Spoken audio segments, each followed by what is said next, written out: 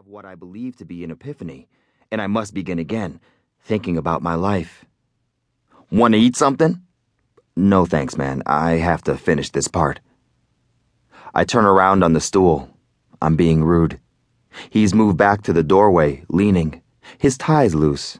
He holds his leather bag in one hand and a fresh beer in the other. He's dark-haired, olive-skinned, and long-nosed. He's 5'10" and in weekend racquetball shape. He stands there framed by a clear, solid maple jamb. Next to him is more millwork, a solid maple bookcase, wonderfully spare, with books and photos and his son's trophies. There's a picture of his boy with C. They were on the same Pee-wee soccer team. They're grinning, holding trophies in front of what I believe to be my leg. Marco clinks his wedding band on the bottle. I stare at him. I've forgotten what we were talking about. I hope he'll pick me up. Want me to bring you something back? No, man, thanks. I'm good.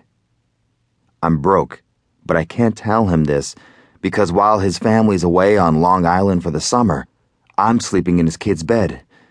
And he earns daily what I, at my best, earn in a month. Because he has a beautiful home. Because in spite of all this, I like him. I believe he's a decent man. All right, man. He goes to take a sip, then stops. He's probably learned of my drinking problem through the neighborhood gossip channels, but he's never confirmed any of it with me. Call me on the cell if you change your mind. He leaves. In the margins, I tally our monthly costs. We need to make $140,000 a year, Claire told me last week. I compute that I'll have to teach 22 freshman comp sections a semester, as well as pick up full-time work as a carpenter. Thomas Strawberry swims across his bowl to face me. I fed you, I say to him as though he's my dog. He floats, puckering his fish lips.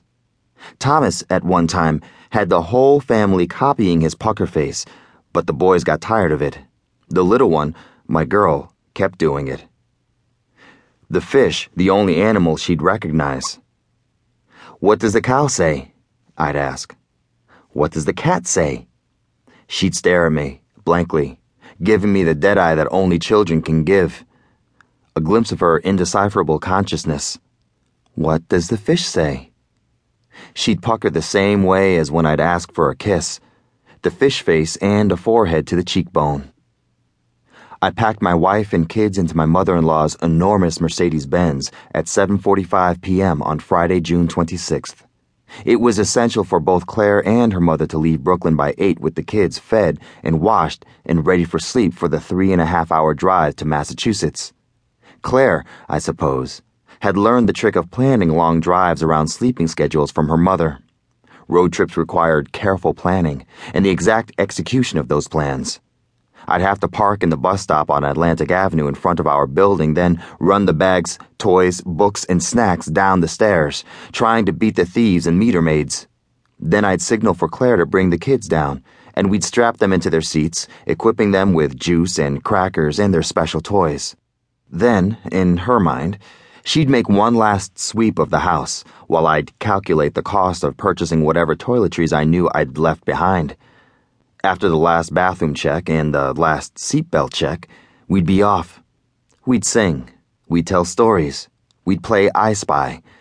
Then one kid would drop off and we'd shush the other two until Jersey or Connecticut and continue to shush until the last one dropped.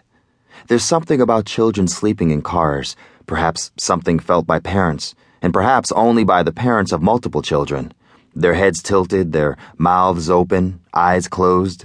The stillness and the quiet that had vanished from your life returns, but you must be quiet. Respect their stillness, their silence. You must also make the most of it. It's when you speak about important things that you don't want them to hear. Money, time, death. We'd almost whisper.